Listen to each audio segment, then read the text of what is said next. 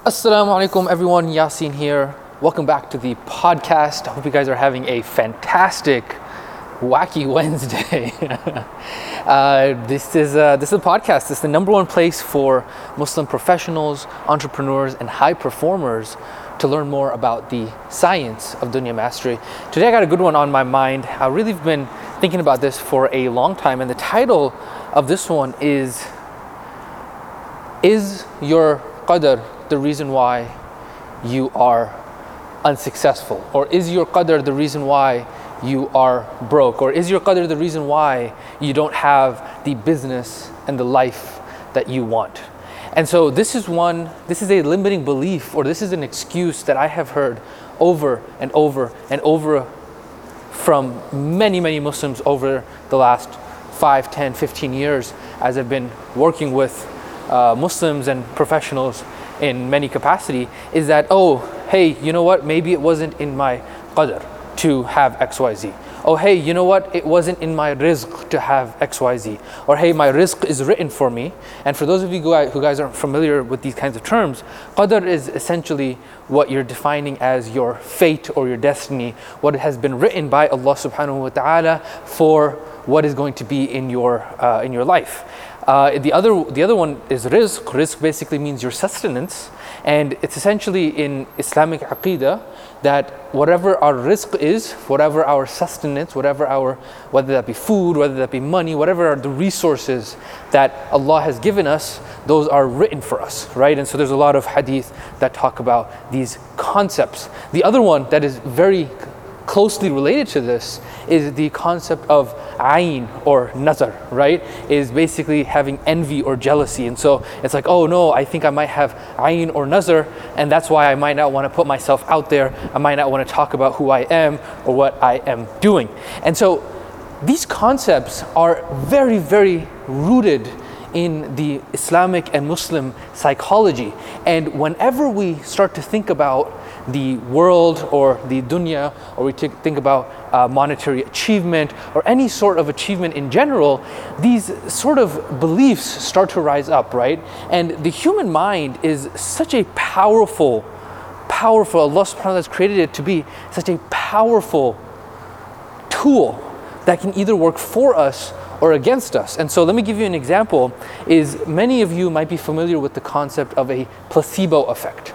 And so a placebo effect is when you take something, right, and you feel that it is giving you some positive outcome, that in reality the object is not doing that. It's actually just the mind that is creating that impact because of the tool that you're utilizing. So it's very common in a lot of different studies when they're testing medications, they might give somebody a placebo.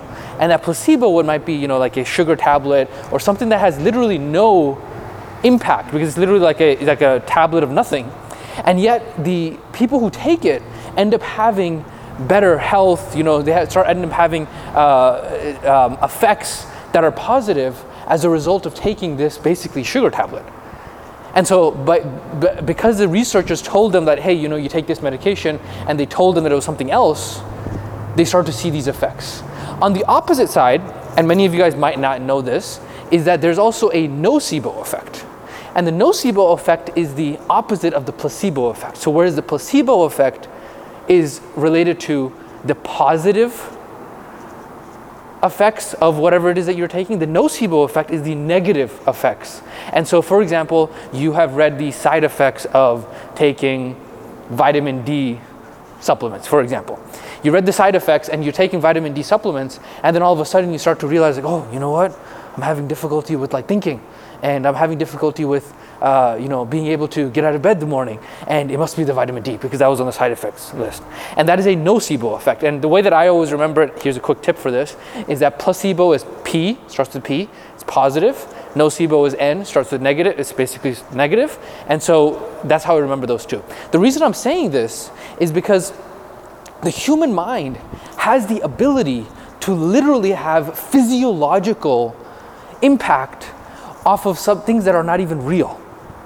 And so in many ways, it is very, very, very important to be able to be hyper aware of what are the reasons that you are feeding your mind, because without you even knowing it, you might actually be causing yourself to be in a state of fear or in a state of not being able to achieve something because of what it is that you're telling yourself.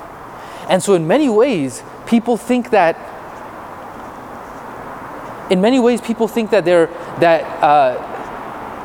like another example of this could be, for example, that you in your mind you're thinking that behind you, like in your mind you're thinking that there's some kind of animal or some kind of snake or some kind of like spider or something like that, and you psych yourself out when in reality none of that actually even exists. And so the point being is that when you give the mind an excuse or a reason, it will latch on to that excuse or reason and really just take it home, right? It'll just go to the moon with it and just start to make up all these stories. And so these are some of the limiting beliefs that I have seen over and over and over again with Muslims, is that they talk about qadr, they talk about rizq, they talk about ayn, they talk about sihr, which means magic, and they use these as excuses to be able to justify why they are not doing something or why they were not successful with something.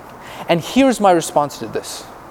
At the end of the day, you and I have no perception and no insight into the ghaib. Ghaib, for those of you guys who don't know, means unseen, right? You have no idea what your qadr is. You have no idea what your rizq is. You have no idea if you have ayn or nazr or not. And so the only way that you should proceed is that you should proceed in the dunya as somebody who is seeking the asbab, somebody seeking the means at 100% full capacity, regardless of whether or not you know whether or not it's in your rizq or qadr or not. And so there's a quote that is attributed to Ali radiallahu anh that says that there's some weakness in the narration, but it's a good quote regardless, which is that you plan for the dunya as if you're going to live forever, and you live as if you're going to die tomorrow. And so I've also noticed this in some of my teachers when I was growing up, was that they would say that, when we work for the dunya, people will see us and they say, wow, this person has never read Qul Huwallahu Ahad in his life. He doesn't even believe in Allah. He doesn't even believe in tawakkul. And then when you do tawakkul and you have ibadah of Allah subhanahu wa ta'ala, they look at the person and they say, wow, this person has never ever actually sought the dunya ever before. And so you're always managing between these two ahwal and these two conditions. And so that's why for me, and what I tell all the Muslims that I deal with, is that when you are working for the dunya, don't even think about rizq and qadr and nazar and ayn and all those kinds of things. Now obviously for nazar and ayn there are certain things that you can do in order to protect yourself, right? But that doesn't mean that in any way, shape or form should prevent you from taking action, because then in reality you are using it as an excuse. Another one that I see oftentimes comes up is ikhlas and sincerity, right? Oh, the reason I'm not doing this is because I don't want to seem as though I'm somebody who is arrogant or somebody who is putting myself out there. Again, just giving your brain excuses not to take action. It's very, very frustrating. And in fact, the opposite has been said by a lot of the scholars, which is that if you prevent yourself from doing an action out of fear of not having ikhlas, that in and of itself is arrogance, because you think that, oh, this action that I'm about to do is worthy of praise and therefore I might have lack of sincerity because of it. And so my point being is that there's so many ups and downs and so many different angles and ways to look at this. None of these should ever be something that comes to your mind when you're going out there and seeking the dunya. And then when you're in your ibadah, when you're in your state of being a slave to Allah subhanahu wa ta'ala, then yes, you can have the humility, right? You can make dua for Allah subhanahu wa ta'ala to give you rizq. You can further clarify your ikhlas, you can further clarify your sincerity. But when you are in the mode of taking action for the dunya, don't let these become limiting beliefs and excuses for you.